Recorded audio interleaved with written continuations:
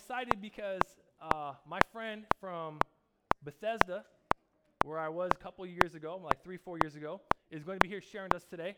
And you know what? Dean, why don't you come on up?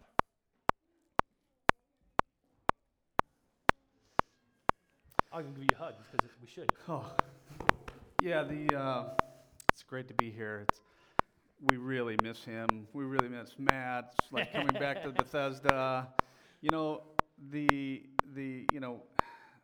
we've had the meet and greets at different, our church, but that was the most awesome meet and greet. I mean, people from back there came up here. People from back there went. Usually, it's like, oh, hi.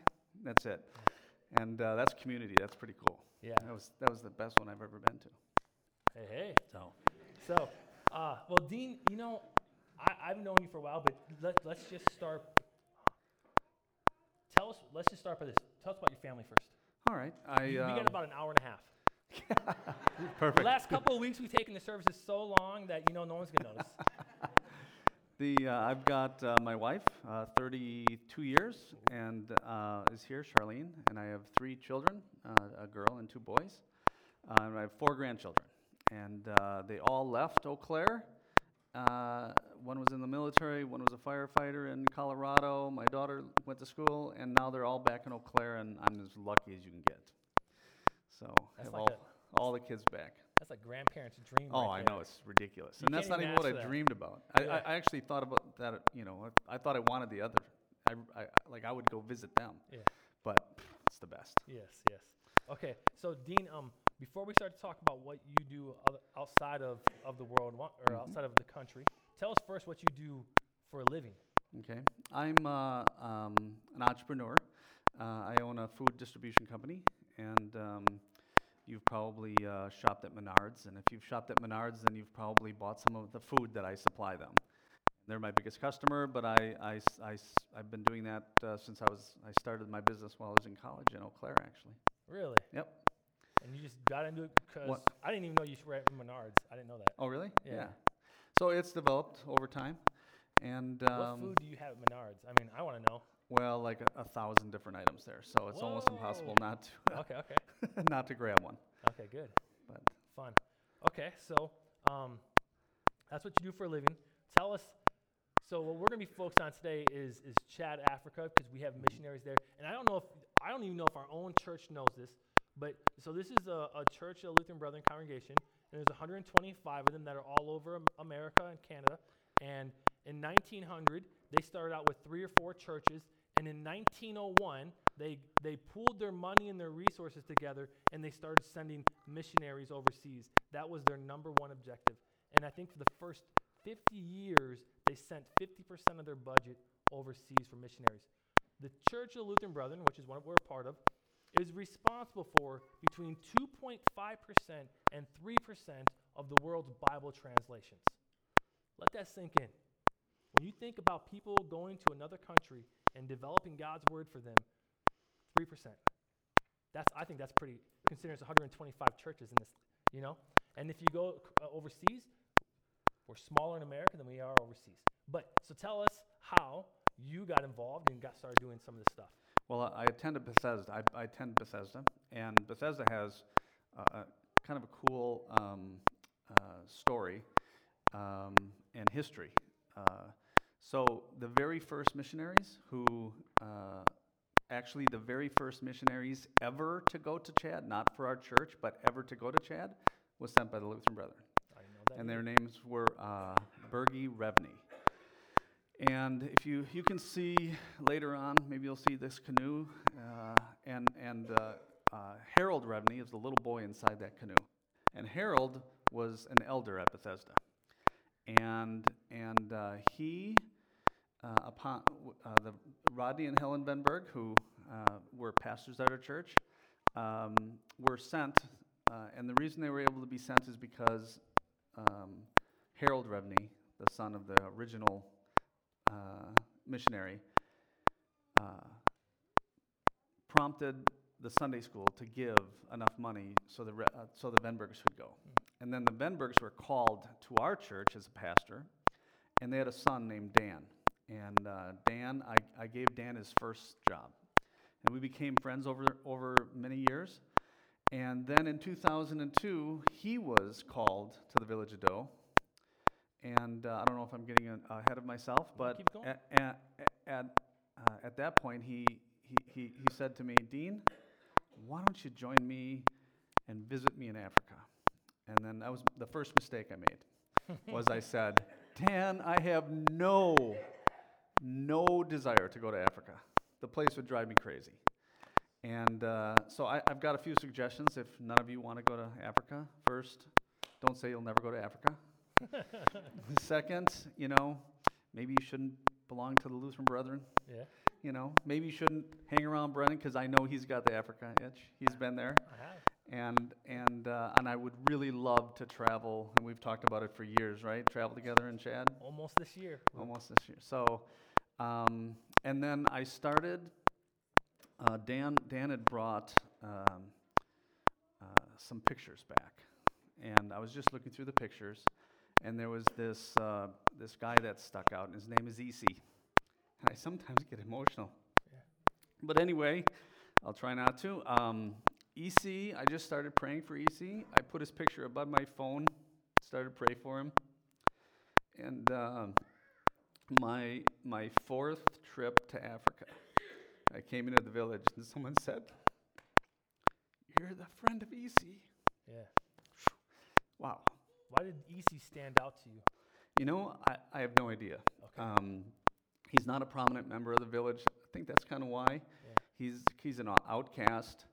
He, community is everything in Africa, and children is everything, and he hasn't been able to have children, so his wives have left him. They've told him that he's cursed by God, and so I just have a soft spot for him. Yeah, yeah.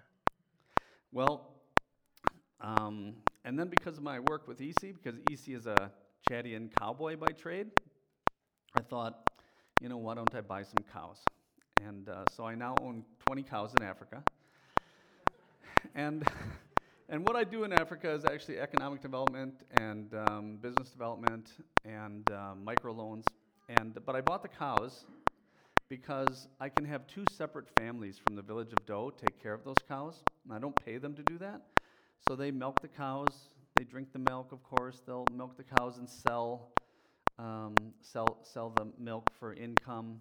I pay for medicine and those kind of things. And one day when my herd gets big enough, I'll hire EC to be my cowboy to take them to Cameroon to sell them. And so that's kind of the very first thing I started. Do you have any others? I can just keep going on, but this is great. So what you said that when Dan first asked you, you said, "I have no desire to go." So how did you end up over there? Well, and what was the first trip like? Well, the first trip, actually, we had given as a family some money for a well. Yeah. And I wanted to see that process. I had this weird idea that my sons, who are 6'3", 6'4", and I think of myself, as a tough guy, that we would help dig the well, and it's all done by hand, not like shovels, but with they literally just like that. You saw that. And we lasted 3.5 minutes, 100 degrees heat. It's just not for Norwegian dudes who aren't used to 110 degrees. I tried it. It's hard. It's hard. It's very hard. And they do that takes 8 hours to do that, and they do it constantly for 8 hours. Because they send that pipe at, what is it, like? 300 feet down. Yeah. So, and when you're doing it too, like I was like, oh, let me try, but really I'm in the way because they're so lock sync that they're. Oh man, that's just unbelievable. And they're moving their hands, and you just feel like, okay, I'm in the way. I'm just gonna. Exactly. Okay, I'm done. Exactly, and I also, have my kids were able to travel to European countries, and I really wanted them to see what people in development countries live like, and so I went and then fell in love with the Fulbe, and our church has adopted the Fulbe as a people group, and what we mean by that is, did I just turn? Okay, what I mean by that is that we as a church have committed to working with the Fulbe and loving the Fulbe, and until there's a church that is established, and one of the cool, I'm going to back up a little bit, one of the cool things about the Lutheran Brethren is that we sent that first missionary over to Chad. It took 7 years for the first convert. It took 35 years to get 8,500 people. And now, almost 100 years later, they have 150,000 Christians attending church in Lutheran Brethren churches in Chad, Africa. And amazing. And now what they're doing is they're sending missionaries and partnering with the Lutheran Brethren International Missionary, with their missionaries and our missionaries, and we're partnering together. And they're just amazing, incredible people. Yeah. Pastors, and we're partnering together, which is amazing because we talked about community and how I was saying how impressive you guys are as a community. You know, you're like all mixing, and community is so important in Africa. And so when we are showing that we're a community with those Chadians pastors, as well as our Chadian missionaries and the people who come over, like myself and a lot of other people who come, Brand came over. That shows them that we have a community too, and it's just an amazingly powerful way of doing ministry. So let me ask questions for people who don't know. Why do we put wells in? I know, but why do we put wells in? What happens if we don't put wells in, and like what's the benefit for the people, and go through the whole thing? Yeah. Well, I'm not like. I've been to Chad 7 times in the last 9 years, but I'm not, an expert at economic development. But I'm not afraid to say this, that providing clean water, there is no greater investment than doing that. And it's amazing. And not only are we helping the health of them, but the women and girls go get the water, and they'll have to travel 2 miles several times a day to go get water, and they're getting it out of a mud puddle or a river. And so tell them how old are some of these girls? How young? Oh, like 8 years old. And so there's the safety aspect of it. Can you imagine sending your 8-year-old daughter through the bush of Africa to collect water? Miles. It is, and so the time, just the efficiency and time saving is amazing. The health, but you know what's the coolest thing about it? I have seen, because I have seen how it gives our missionaries and our Chadian missionaries credibility, because we're walking alongside them with economic development things that I'm doing. We're doing water wells. We've had doctors come over and help and do clinics. We're walking alongside them, and we're interested in their health and their care. And when I think of adoption, like our church is adopted, I think of it as how if I adopted a child, right? I would care for them. They become part of our community. We'd provide for them, and it's the same thing we're doing, and it's amazingly powerful because these people are so poor that why would they just want some guy coming up and preaching the gospel at them? But by doing some of those social ministries, it just gives us incredible credibility, and our words mean something. So when you walk into the village, how are the people towards you? Because I think in our mind, we think, because it's predominantly Muslim. Yep. Obviously, they don't speak English. Nope. And when you walk in, you're one of the only white people they've maybe ever seen outside of for some of them, you're walking around, and you're the first white person some of them have ever seen. So how are the people towards you? Our Lutheran Brethren International Mission has put in like 140 wells already, and so we're kind of like rock stars now. We go and people are like, matter of fact, boy, I keep digressing. Sorry, but our family put in this well 9 years ago, and just on this last trip, the village heard that I was back in town, and they walked 9 miles, 8 of them, to thank me for putting in a well 9 years ago. I mean, it's just incredible. And so that's the power of working in on social things. And then we have the people on the ground who are sharing the gospel. And what's cool about the Muslims is that they love to talk about spiritual things. And so we're constantly talking about spiritual things. We're constantly sharing the gospel. And we're able to do that because, we have relationships and we have this huge, long, 100-year history. I know there's kind of like two ways that we share that we sit down and talk to them. I know one of them's in the morning, and then the other one's on a. Will you? I don't want to say. Will you say it? My favorite thing to do when I'm in the village of Doe is we stay at Dan's old house. It's going to be the Narvison's house in the future. I'm going over there in October actually just to help make the house a little bit nicer because no one's lived in it for a while. But we have breakfast outside the house and out and there's some trees and it's always hot in Africa and it provides shade and the guys come around and we sit around tables and we break bread together and we laugh and we share and we talk about spiritual things and then as the day progresses, when we have a down day, I'll just walk outside of Dan's home and I'll take a right. And just a little farther down the road on the right-hand side, there's some shade trees. And that's kind of where the 60-year-olds hang out.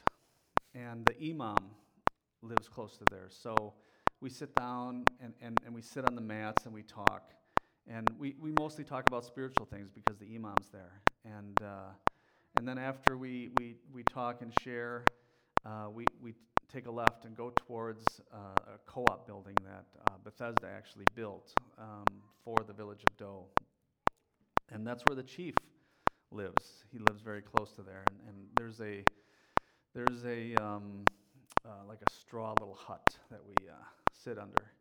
And the chief has a great sense of humor and we laugh and joke and we talk about business and we talk about spiritual things. And then after that, we head left again towards the Shari River, and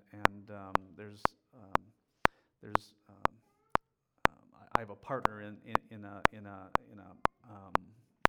orchard that I'm putting together in Doe, and so we sit down by Abakar's house, and there's a well there that Bethesda provided, and there's a mango tree that Dan and Abakar, planted 20 years ago. And we sit under there with the 20-year-olds, and we have discussions and talk and get to know each other. And it's right next to Dotiwa's home, and Dotiwa's home is where we put a millet mill in through a microloan.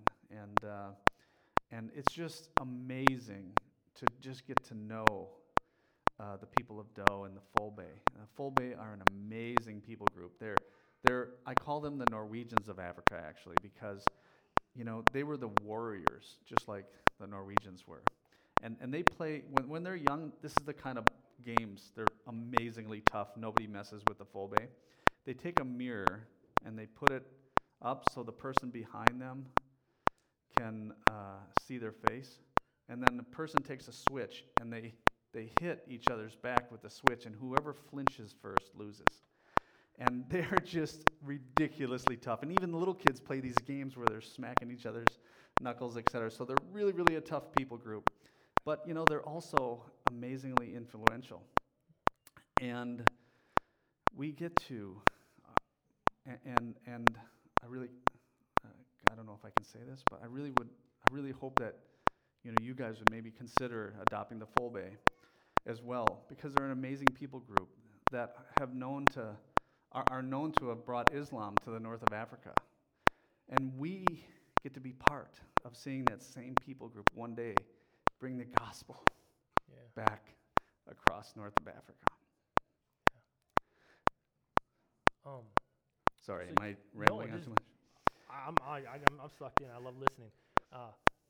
So you talked about like what we loan, or because I know some of the wells are gifted, but they're not completely gifted. So can you just walk through like the process of like how you choose like to do what you do? Mm. I know there's a Well, I'll talk about two things. The wells. Yeah. One of the things I love about how the Lutheran Brethren International Mission goes about doing things like this is that these wells, none of the wells are actually 100% gifted. Each of the communities have to give 10, 15, 20% towards the well, so they have skin in the game. And you can do so much damage by just giving things out, and so they have skin in the game. We have meetings. Our pastors, Chadian as well as our missionaries, come down, have meetings. We form co-ops because, they don't really think about the future. They only and so we form a co-op where they'll all start giving money because we don't repair the wells. We tell them, this is your well, and you have to repair it if it breaks. And so you need to start collecting money in a fund. So when it breaks, and it will break, that because it's your well. And we also say, and this is a gift to you, but you need to give this as people travel, and it's a very nomadic society, and people traveling through, and there's a lack of water or a lack of clean water, that when they come out, this isn't just for you, this is a gift from God, and that you should share it with others. And so that's incredibly powerful. And when I do my microloans, I'm literally, writing business plans. We've put in, you saw the peanut shelling machine. I write small business plans to make sure that it's sustainable and it's technologically appropriate, and so they can pay back the loan. I could give them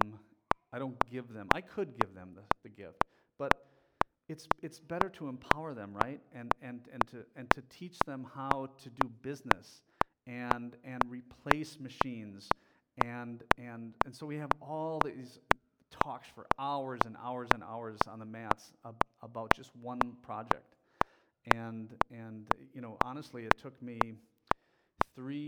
what I've accomplished in Africa in 9 years, I could do in a few months in the United States. It took 3 times to go to Africa just to get an idea of what might work, because you got an American mind, right? And I thought, oh, well, we could do this and this and all, and it's like, no, that doesn't make sense.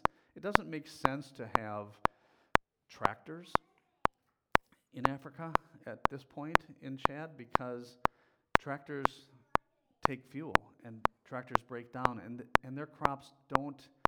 They're subsistence farmers. They don't. It doesn't produce enough income to pay for gas or to repair a tractor, and so you have to be very, very careful. So it took me 3 times just to figure out what might work. Another 2 times to just get something started, and now we're moving quite fast. But And so, for example, so that people can understand this, we'll go through each one of them, or not each one, but a couple of them.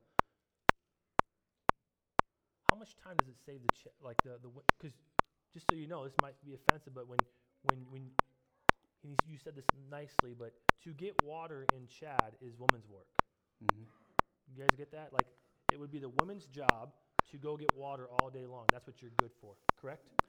So how much time does it save them, and how much, now they don't have to walk 2 miles. Yeah. And they don't, that's truly what it is, too. Well, I just spoke at Oak Hill in the Twin Cities, Lutheran Brethren, and they've put in 5 wells. And those 5 wells, I estimate, saves 350,000 hours of those women and girls per year. I mean, these girls walk several miles, several times a day, because they can only carry, and they're carrying, literally, an 8, 10, 12-year-old girl carrying a jerry can of water. It's like 35 pounds, miles. It's amazing. And I don't even let my daughter or my kids walk to school on them by themselves. I've gotten more lenient here, but like when Eli wants to ride his bike to school, I literally say, oh yeah, go ahead, ride your bike to school. And I follow him to the school in my car, and then I turn off and take the other kids to school. Yeah. And I could not imagine letting my kids walk miles to go get water. And it's not clean water, it's river water. Yeah. It's puddle water. Yeah, and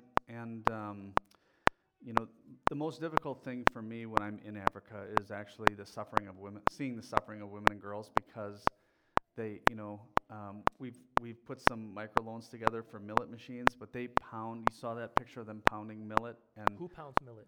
the young girls and the wives, and you'll hear that pounding all day long, just constantly pounding and pounding, and then they're there too, and they cook all the food and they get all the water, and basically they're responsible for virtually everything.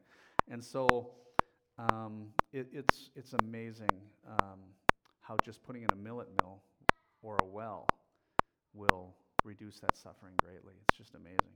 And there is no greater investment. It's $5,000 to put in a well. It actually $5,000 with the Lutheran Brethren International Mission. What's it called? Something Waters. Living Waters. Living Waters. They charge $5,000, of which that is paying for our Chadian missionaries to continue to go back to those well recipients and have discussions and sharing the gospel and creating relationships. So that's part of that money. It's not just for the well. Okay, amazing. We're gonna wrap this up. So I'm gonna close with 2 questions. One, this won't be a short answer, but tell me about I know you said there's that guy Easy, but like it's not always easy being there though. So tell us a little bit about the hardship real quick. Oh, well, it is spine-poundingly difficult to travel. And it's 110 degrees. I'm going to be going in August, which will be the 110 degrees. I'm going back in January, February, and that'll be like in the 80s. And it drops down to like 70, and you're actually cold. It's that hot. And you're shivering at night when it's 70 degrees. And then it's so humbling because you're part of this group that are helping them. And so you'll go into a refugee camp where we just put a well, or we just gave out some food and some mosquito nets, and literally, I've been at a place where a friend of mine donated the money for the well, and they had a total. They were refugees from the Central African Republic who have moved into Chad because they lost everything, and they had 6 animals, and they gave me one of the animals, and I was like, Dan, I can't take this. It's 1/6 of their wealth. And Musa, who is a Chadian who helps doing the wells, he said, Dean, you have to take this. This is a gift from them, and they really appreciate. And so, it's like brutal it's amazing, but it's brutal at the same time. And they're so thankful, and they give so generously. I've had these really old women come with a basket of beans on top of their head and say, thank you so much, and give me the beans, and I'm like, oh my goodness. It's just, but it's amazingly powerful, but ridiculously humbling and difficult, but I love every minute of it, so it's not that difficult anymore. Okay, we're gonna wrap this up. Okay. Give me a baby step. If we wanted to do something in Chad someday, what would baby step be? Well, there's a couple things. One. No, just one. No, I have to give you a couple. One is, what it's really been. It's been kind of a long process at Bethesda, and I went to Oak Hill because they've adopted the Full Bay as well, and our mission group, has Full Bay, Balala, and Bagarme people, and so we're working with Oak Hill kind of together as a community, partnering together on things. And it just happens that I'm here, and you just happen to, so I'm saying, you might want to consider adopting the Full Bay because they're an amazing group, and maybe we could work together with Oak Hill and Bethesda, and we could, be a community of believers who have adopted them. So that would be cool. It would be, but Bethesda might feel like you got me, you took Matt, and now we're going to take you. Yeah. No, we would love it, and we love you. And The other thing is donating money for a well. Mhm. I mean, because there's no greater return on investment, and it's $5,000, which is usually reachable. But so donating for a well, and then they show you what well, and we can go visit it, Yeah. or you guys can come with us and visit the well. But there's also something cool happening. There's Nathaniel and Carrie Zabodi, our missionaries to the Beguerme people. But there's a Full Bay community that has just arrived there, and they've been having an amazing ministry there, and they're starting a little school. And because we've adopted the Full Bay, and even though they work with the Beguerme, but they've had some really amazing ministry with the Full Bay. And in addition, a Full Bay man was just a couple months ago baptized, which was pretty cool. And so there's a school that's starting there. And so, for the Full Bay are really farmers and nomadic. They take care of cows and goats. And so we've been buying some cows so that the Full Bay could stay in that village and send their kids to school, and they could take care of the cows, and they would have something to eat because they drink the milk and sell the milk for income. And so for $1,000, you could do that. If you didn't want to do a $5,000 well. So there's just so many little things to do, and we can communicate that back to you, et cetera. But it would be amazing if you guys would maybe consider adopting the Full Bay. Sorry to bring that up again. Yeah, no, it's good. Well, can we thank Dean for coming? Thank you. My pleasure. And you guys are so fortunate. We miss these two a lot. I tell them every week how lucky they are to have me. Hey, we're gonna pray for Dean real quick, and for Charlene, and dear Lord, it's funny how the things that we never think that we're gonna do end up being sometimes where you call us, and Lord, even when I say that, I never knew I would be in a smaller town in Iowa, and yet my heart is completely full. And Lord, I thank you for doing that with Dean, as he never thought he wanted to go to Chad, and yet he's been there 7 times in 9 years, Lord. And Lord, we just pray for him and his family, and pray for their continued work in Chad, and the long-term relationship and partnership that he's creating with them, Lord. So, Lord, would you bring him back? Would you bring Dan Member back with him? Maybe we can do a whole weekend just learning about the Full Bay, learning about Beguerme and the other adopted groups we have in Chad. And Lord, thank you for the work that gets done there. We right now just want to pray for that village that still walks to get water, and for that village that needs different other medicine and millet grinders or pounders. I don't even know all the terminology, Lord, but grinders. But Lord, we just pray that you would use people around us to change the lives of not just a family, but a community, Lord. And Lord, as we maybe someday bring water, may we bring what you call the living water, Lord Jesus, so that they may never thirst again. Because that's what we're called to. So Lord, thank you for the reach that you've given Dean that extends from Eau Claire, Wisconsin, all the way to Chad, Africa. It's like your reach, Lord, that you reach down from heaven and hug us and love us and own us and claim us.